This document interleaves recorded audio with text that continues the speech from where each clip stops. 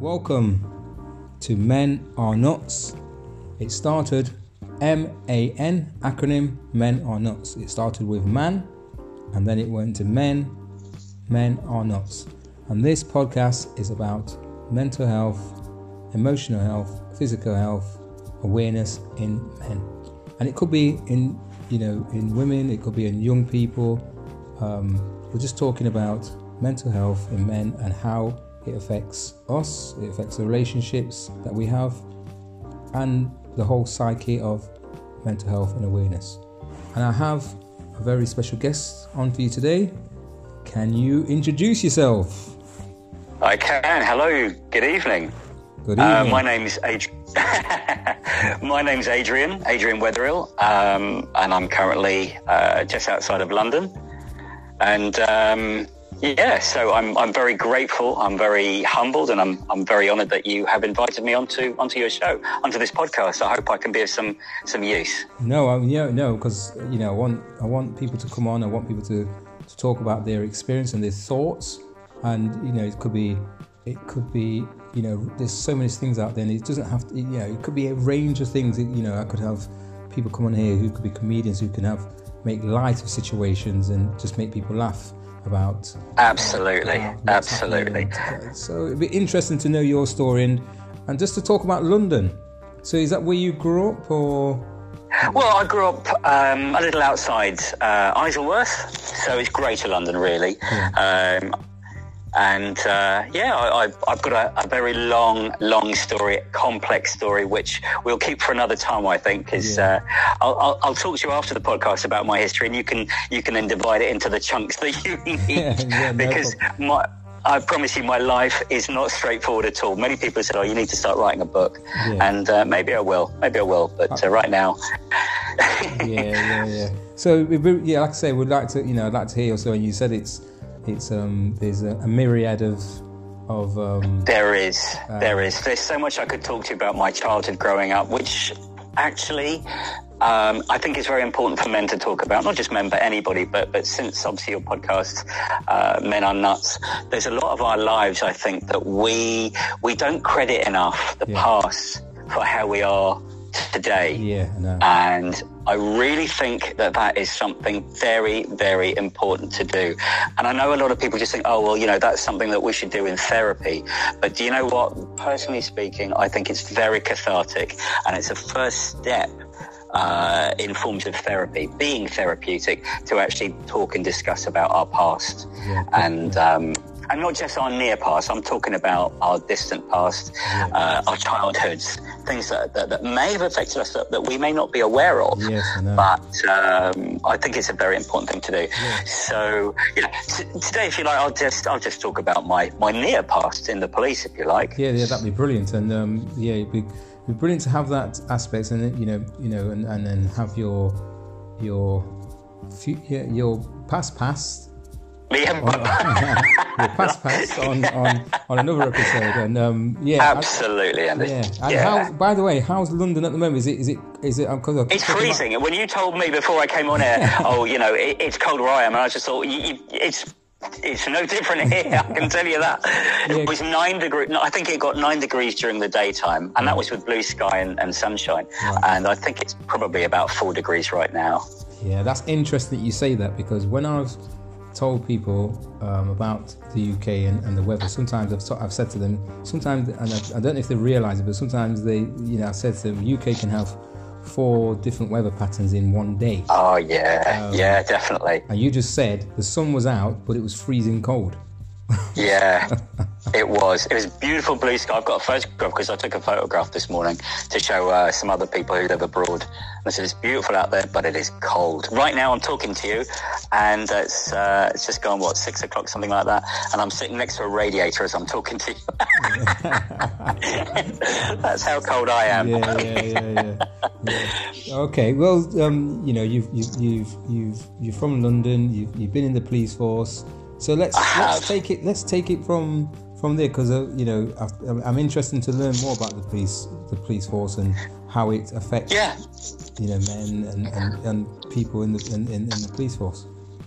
I joined the police 15 years ago. So I was in the police for 12 years, and I've been out for about 3 years. And I have to say I thoroughly enjoyed my time in the police, especially during those early years that I was in. To make it absolutely clear, I wasn't in uniform at any stage of my police career. Yeah. I toyed with the idea. It nearly happened. I joined during, as I said to you before I came on air, I joined during the Tony Blair years of government, when he had made, shall we say, like a promise to the people that he was going to have more uniformed police on the streets, more visible policing. And obviously that meant that you were going to need people to do the back office stuff. And that's where I came in. Right. I'd had previous investigation experience. I'd worked for benefit fraud. I'd worked for councils doing council tax and housing benefit fraud. I'd had about 6 years of doing that. So I knew how to take a statement. I knew how to interview people under caution. So I came in under that proviso, and I thought this was going to be just a temporary job. You know, it's just going to be maybe 6 months to a year, helping the police out, taking statements, doing a couple of interviews, and then I'll probably look for something else in the private sector.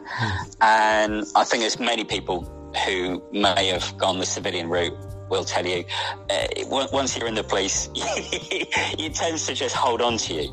So I did 12 years altogether. Wow. Being a civilian investigator, working for CID, and later on working for the Sexual Offences Investigation Team. Wow. And it was an immense part of my life.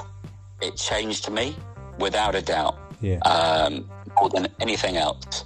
Has made me the person I currently am. I'm very grateful for it, because it has done me well. All the experiences that I had have really done me well in my life, both during and since. So I am very grateful. I want to make that very clear. However, it does need to be said, and it's the same in any walk of life. Whatever career you take is going to have an effect on you, and those effects are not going to be just one. They're not going to be just purely positive. You're going to have you're going to have negatives as well. It's just part of the course with whatever we do in life. And for me, when I joined the police, I was obviously a lot younger. And so it was new. There was novelty involved. And I just, like a sponge, I soaked it up and I loved it. It was, wow, this is something I didn't get to see in my earlier investigative years. How young was you? How young were you when you joined?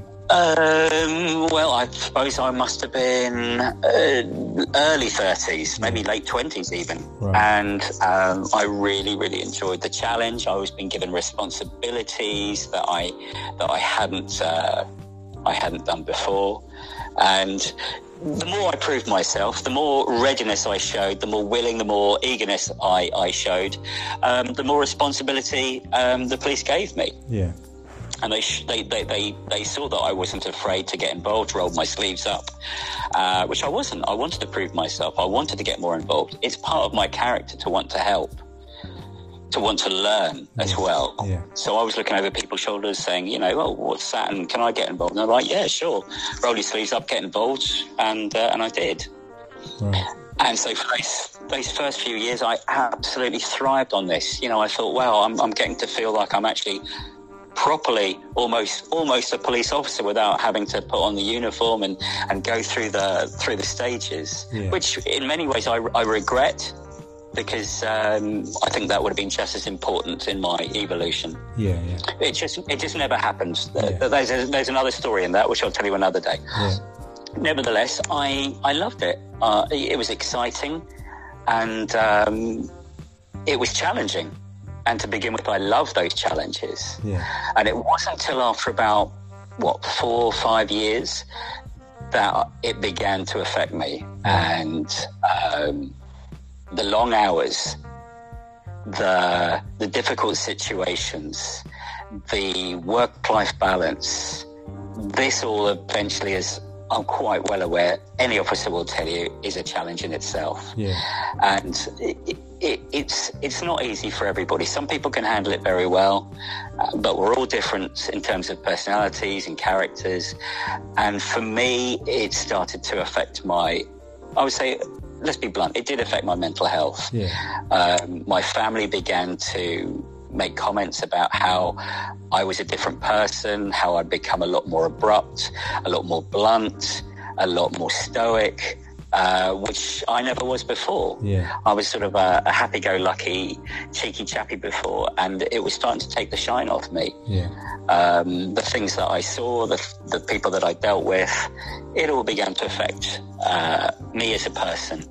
And that's when I decided, after almost 12 years in the job, I was offered an exit, a route out, and I decided to call time, and I took that route, and I quit. During the last few years, I began to see a lot of my close friends, lots of colleagues who became close friends, suffer with depression, and sad to say, I lost at least one to suicide. Oh, really? A fellow officer, a fellow friend of mine, fellow officer, I should say. Just found no other comfort and decided to take his own life. He was thoroughly depressed, and I think that really was, for me, that was the ultimate call. It said, look, I didn't want to go down that route myself. So at the time you had, like you said, you had family, and was that your, like you said, was that like the immediate family, your mum and Yes, my mum, dad, my an ex-girlfriend, yes. And people began to notice I wasn't the same person I had been before I joined the police. So that I think that's to be expected anyway, but I think that the extent to which it changed me and the style in which it changed me were the things that worried, concerned my immediate friends and family. So what made... Because those descriptions of the way you were were highlighted, because I'm highlighting that in my mind, because I started to look and think, well, as for a lot of police officers, they do come, dare I say, they do come across as stoic and kind of almost, the word hardened or whatever, they have these words that you gave there, in a sense. Well, I think we have to. I think anybody who joins the police, anybody who joins the police, in any level or in any regard, if you work for the umbrella of the police force, I think that you have to develop a harder skin in order to survive.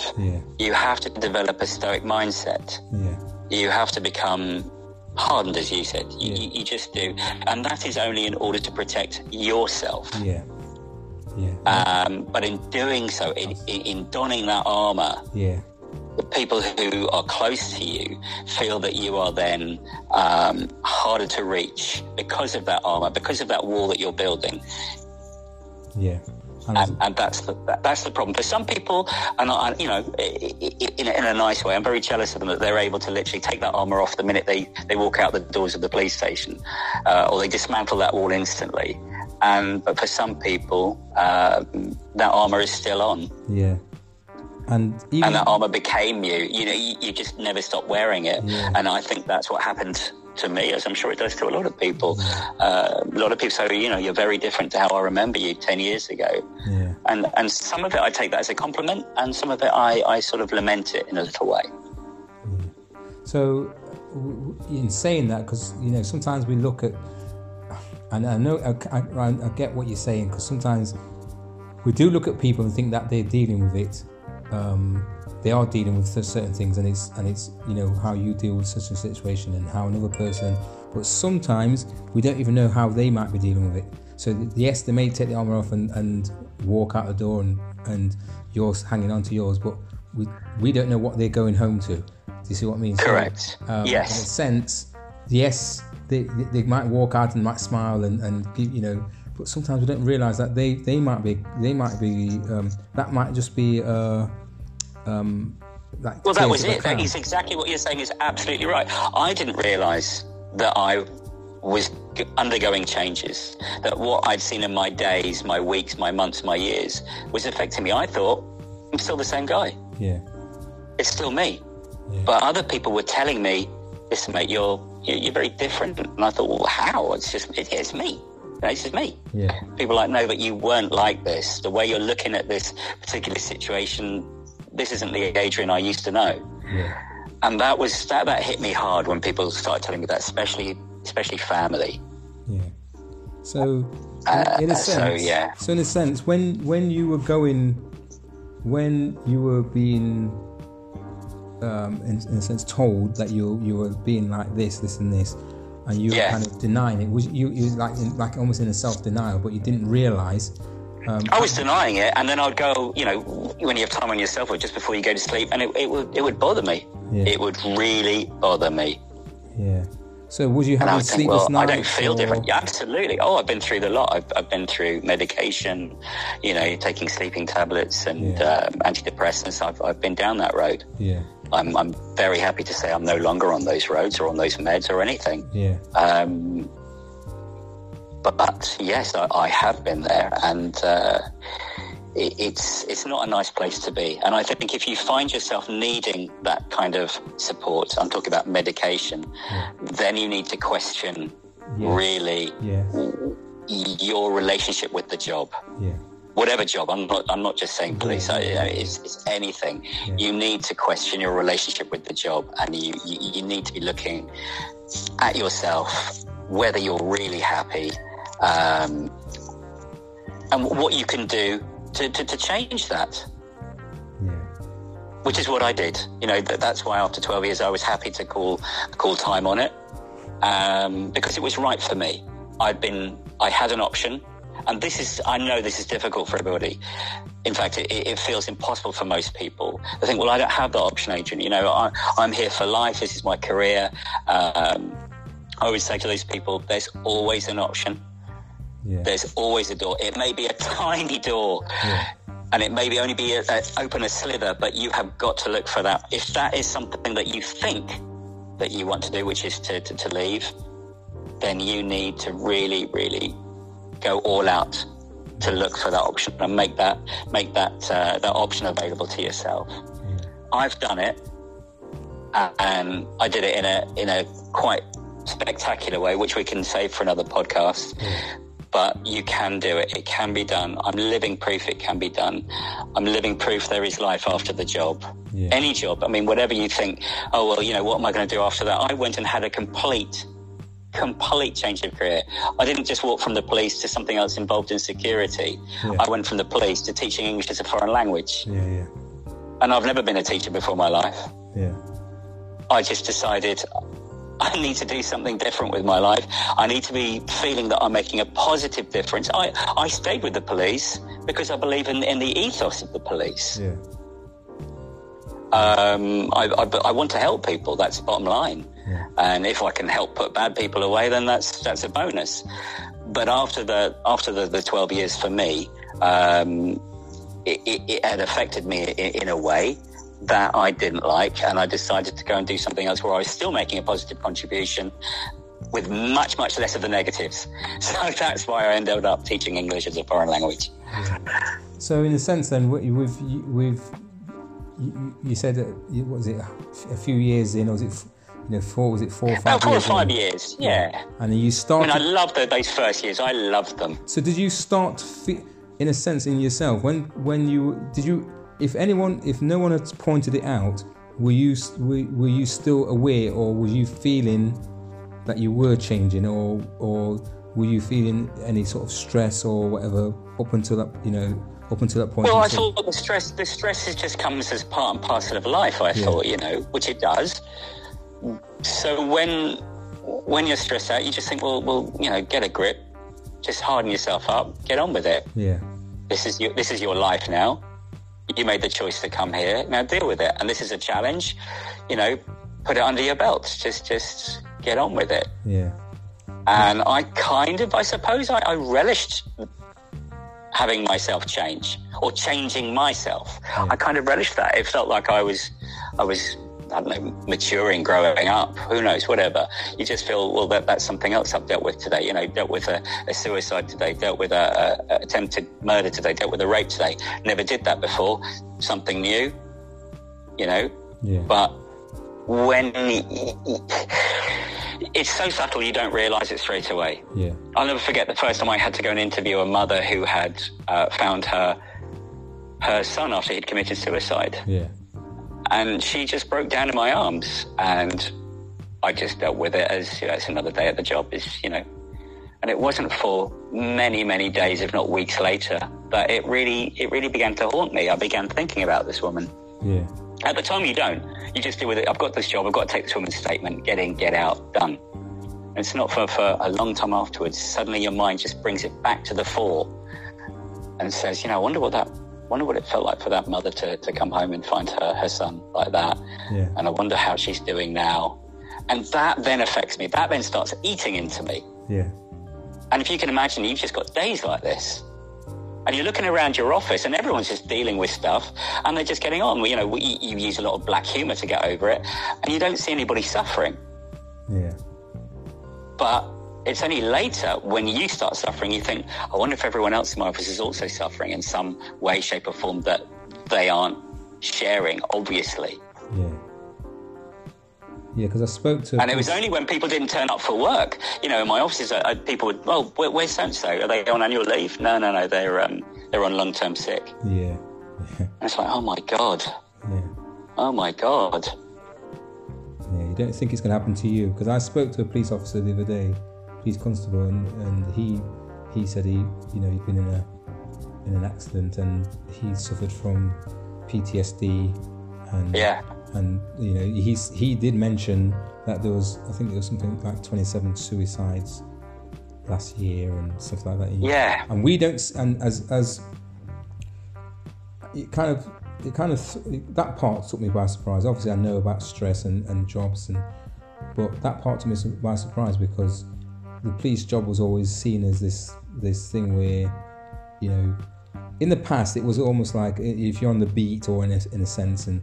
The local community officer and walking around and smiling but things like you said, things have do you feel that it's because things have changed now in society that more and more things are happening and there's less police on the beat and there's more paperwork and then adding that you then it's everything. It's never one thing. I'm a big believer in that there's never one solution to a problem. It's a culmination of factors. And it all needs to be addressed holistically. Yeah. It's everything. The law needs to be changed. The bureaucracy needs to be cut down.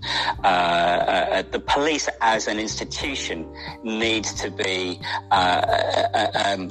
better received by the public that it serves. There are so many things. That we... it's not going to be done overnight. That's far too flippant to say that. But it's a process, and we need to start this process. And I think what you and other like-minded people are doing by bringing mental health to the fore is showing that it affects all of us. Yeah, definitely. People tend to just look at police, especially people who've never worked in the police or have no family in the police. They look at the police as an institution, but that they are different. It literally is them and us. Yeah. And we need to start breaking down that barrier first and foremost. They are no different. They are doing a job. They're doing a fantastic job. You're always going to have bad apples. That just is part of the course in any career. But by and large, the police are doing a thankless task and doing amazing work, and I don't feel that they get half the support, especially in this arena of mental health. They do not get the support that I think they deserve. Yeah, I was just about to ask you about that because... they just go off for long-term sick, and it's like, oh, well, yes. So we're just going to let them go. Yeah. And let them find a therapist on their time with their money. Yeah. And I just don't feel that's a suitable response. Yeah, I was just about to ask you that because I was going to ask you, is there enough or is there any support within the police force that is... I can't give you a factual answer. I cannot give you a factual answer. And don't forget, I left 3 years ago. Yeah. I don't know if there's been any sudden change in that. But when I left, after I had recently been to the suicide of a colleague and friend, who wasn't supported, I felt that there clearly was not enough support. Yeah. And that needs to be addressed. Yeah. That it really does. And this whole weakness thing, it's weak to talk about it. Why is it weak? Just because you're feeling strong at the moment, everything else you've dealt with for the last 15 years are just going to creep up on you, and it's just going to hit you when you least expect it. Yeah. So let's talk about it. Yeah. So how did you feel, in a sense, how did you feel at coming towards the end of it, or at the end? How did you feel? Relief. How was your... Utter relief. Yeah. It was like a weight lifted from my shoulders. No more responsibility. No more getting up in the morning and looking towards having to deal with people and their problems that I felt I didn't have the energy or the reserves or the empathy or even the sympathy to deal with. Yeah. Because it saps your energy. If you're that way inclined, and I dare say quite a considerable amount of police officers who join the police have a lot of empathy, have a lot of sympathy. That's why they join, most of them, because they want to help. And then when you're giving of yourself to the victims of ostensibly crimes, you're giving of yourself, and that's depleting your energy. Yeah. And that's what was happening with me. Yeah. And look, I wasn't even on the front line in terms of I wasn't walking the beat. I was just called in to deal with the victims after a suspect had been called in. And for me, listening to their stories and writing their stories, being in their company for several hours, I mean, that was hard. For 12 years doing that, for me, that was enough. Yeah. And I can hear the way you're speaking as well. I can hear you. Yeah. I can hear. Because my mind is back there. You've taken me. I'm right back there now. I'm imagining being with some of the people who really affected me. Some of the cases that really affected me. And I can really hear it. I can really hear it in your voice because I'm your sorry. voice is. Yeah. No. No. That's good because, like you say, it can be having a talk and coming onto this podcast can be, like we say, cathartic, because it's very cathartic. You can hear yourself. Why I'm happy to do it. Yeah, I can hear you, and I can hear you. Even though I can't see you, I can hear you. I can hear your voice changing, because at the beginning of the conversation, it's you and you're laughing, and even during this, you've been laughing. And then I can hear your voice, and it's taking you back, and it's and I can hear that. Right, that must have been. He's not just saying this. That must have been a very, very. Like stressful time. I was going to ask you, how did you manage to? Did you because you had a family around you? Did you? Because as men, and if you're then doing that job, we don't talk. Well, it destroyed my relationship with my now ex-fiance. Yeah. And I ended up moving back home to my parents' house. Yeah. And then that obviously has added pressures to it. And my parents obviously seeing me every day, every night, come home from work. And that's when sort of my dad sort of stepped up to me and said, you're not the same person. What's happened to you? Yeah. You're very negative. You're very pessimistic. You're very cynical. You need to change this. And I said, well, I can't. This is me now. This is who I have to be. Yeah. And it wasn't, and you just say that and then you walk out the room and, came to my bedroom and I just sat and thought about it. And I thought, God, I don't even remember who I used to be. Yeah. You just think that you are the same person all the way through your life. Yeah. You don't notice the change. Yeah. So that's when I decided.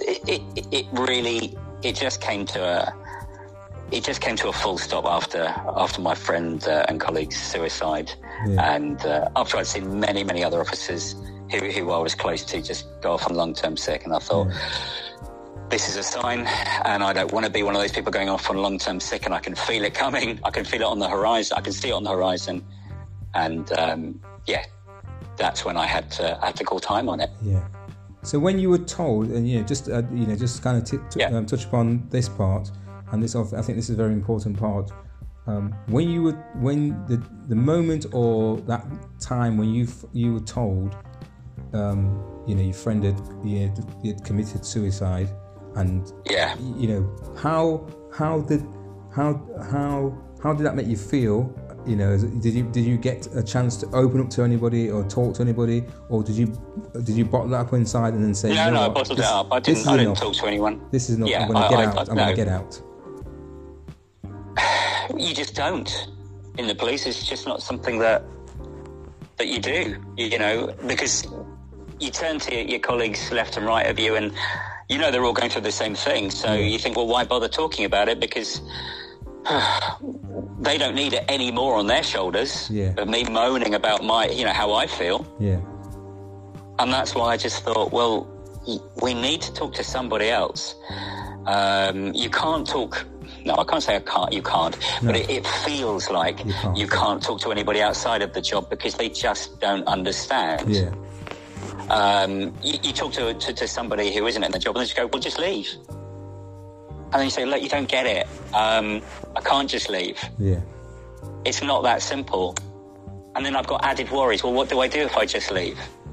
How am I going to put bread on the table? Yeah. Who's going to employ me anyway? Because you know what the general what the feeling is for most people outside of the police force. Yeah. And the prejudice. Yeah. I have it now. As I said, and I keep saying, I have utter respect for the people that wore the uniform because I never did. But I tell you, I promise you now, I still have that prejudice. It's on my CV. Oh, you worked for the police, did you? Yes. What's the problem with that? Oh, well, you know, it's a little difficult, you know, hiring you because, you know, I'm like, what? The prejudices? It's ridiculous. Yeah. So you worry about this. So when you're trying to talk to someone about, I need to leave, but I'm scared to leave because where do I go? Yeah. So all of this was building up in me, and I just, you know, my heart goes out for people that are battling this right now, who are still in service, and thinking, well, how the hell do I get out of this? Yeah. I love it, but I hate it because I loved it. Yeah. What's not to love about helping people and stopping the bad guys? That's really one of the most basic, fundamental things in most humans is I want to do something good in my life. Yeah. I want to protect people. And that's really what the police is about. Yeah. And when it comes to it, the irony is you need protecting as well. Who protects the protectors? Say the same thing. You need protecting as well, and it goes for a lot. You need supporting. Yeah, it goes for a lot of jobs where you do this thing where you're protecting. That it could be a teacher, it could be this where you're helping to protect people around you, children, young people, or whatever, and then who protects you, and you know. So I totally understand, and you know, and for you, I mean, you in a sense, you like some probably a few others have managed to come through the other side and decided, you know what, this is enough. I'm going to have a career change. Yes, and it must have been a massive weight off your shoulders. It was. I mean, it was just phenomenal that I no longer had to wear a face, wear this emotional armor. I could just be myself. Yeah. I wasn't going to deal with people on the worst day of their lives anymore. Yeah. I wasn't going to listen to horrible things anymore and have to write down negativity and pessimism, and I wasn't going to have to deal with that anymore. Yeah. And that was a wonderful feeling. Yeah. When I realised, well, I'm, you know, as I said, my last stint in the police was working for the sexual offences team, and some of the horrific things that you have to deal with. Yeah. They're not horrific when you're dealing with them. When you're in the police, you have this armour on, and you have this gallows humour and this black humour, and you're just like, guess what case I've got to deal with? Guess what happened to this person? But it's only later you think, oh my God, you know, do you realise what I was dealing with? Do you realise the videos I saw? Do you realise the things I saw? It's not healthy. Yeah. It's not healthy to deal with that on a regular basis. Yeah. And we shouldn't kid ourselves that it is, and we do. Yeah. We do, because that's the job. I hate to use the word lie. We don't lie to ourselves, but we do cover it up. We do kid ourselves that, this is part of the job. Okay, it may be part of the job, but it's not normal to do this day in, day out. Yeah. it's going to affect you. So you would say then, and I'm you know, I know what you're going to say because I'm going to ask you the question anyway. But so you would say that in nearly all these type of jobs where people are, you know, particularly like in the police force and, you know, emergency armed forces, military. Yeah, it needs people. Those professions need people who can help, not just talk about counsellors, and it needs people to help and mentor them on the job, and, you know, to kind of let them know what they might be they're about to go through. Yes. Absolutely. You know, support is the word. Yeah. We need support, and we need support from people who've been through it and are no longer in it and have gone the other side, because then we can feel A, they understand, and B, they've made it. And we want to see that people have made it because it gives us hope.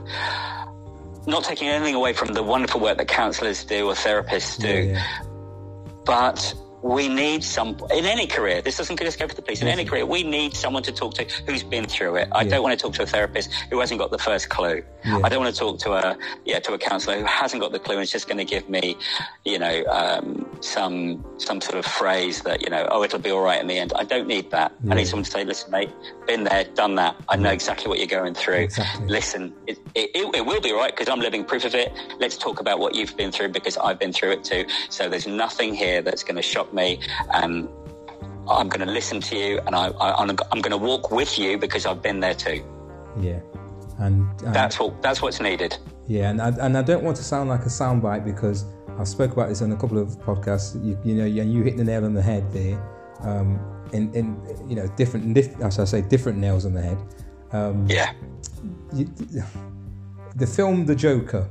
Yes, I haven't seen it yet, but I'm very aware of it. Yeah, if you watch, there's a one point, and I'm not going to spoil the rest of the film for you, but it's an absolutely brilliant film, absolutely brilliant, and it's, you know, it's not, you know, it's no superhero thing, and it's about this man, and it could be any job, but he just happens to be, you know, playing, you know, like a clown-like figure, and we know clowns like Tears of a Clown, you know, you get upon that as well. With a mask. Yeah. So there's one bit where he's speaking to a counsellor, and he early in the film, and the counsellor is saying these things, but he's just sitting there, you know. Then later in the film, he comes back to, you know, he's obviously someone that he's been seeing for years, and he just basically says to her that you every time I come here, you ask me the same questions, and it's the same thing over again. And you don't get it, you don't understand what I'm going through. Like I say, all powers of counsellors. I mean, I'm not gonna, because counsellors are doing a brilliant job anyway. But now in the modern kind of era, what's needed is if you can have counsellors that have been through. You know, if you've got a counsellor in the police force, for instance, and someone who's been in the police force who then turns into becomes, you know, gets the counsellor certificates and all that sort of stuff, who's been through specific police, or should I say police specific or emergency services specific counsellors would be absolutely phenomenal as far as I'm concerned. Yeah, and it's up to the government to now start to put, in a sense, pull the finger out, and, you know, and like I say, this, I'm glad. Well, I think the police chiefs need to address it. The government don't know unless we tell them. Yeah, exactly. No, and so we need people fighting our corner in the police to tell the government, look, this is what we need, because otherwise we're just losing staff, you know, regularly because of this problem. Yeah. We shouldn't be contributing to the problem. Half the problems that I dealt with in the police, I'm not talking about my problems, half the cases I dealt with in the police were attributable to either addictions or mental health, if you really want to break it down to its grassroots.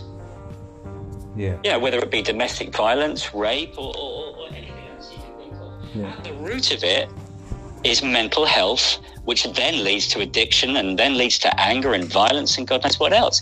We shouldn't be contributing to this problem by then putting our officers in that same potential situation. Yeah, and that's right, because like you say, they could go on to do the same things that they've in a sense, they can go home and do those things to, you know, to their partners, getting angry and change their personality. Yeah, there's a famous saying, and I can't remember, I think it might have been Nietzsche or someone like that, that said, you know, beware of those who fight monsters in case you yourself become a monster. Yes, I've heard that. Yeah, and I think this is it's just so true. Yeah.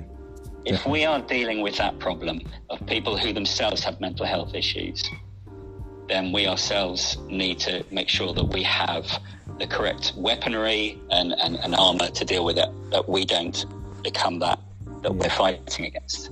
Yeah. Well, I'd like to thank you for coming on, and like I say, we can definitely have some more.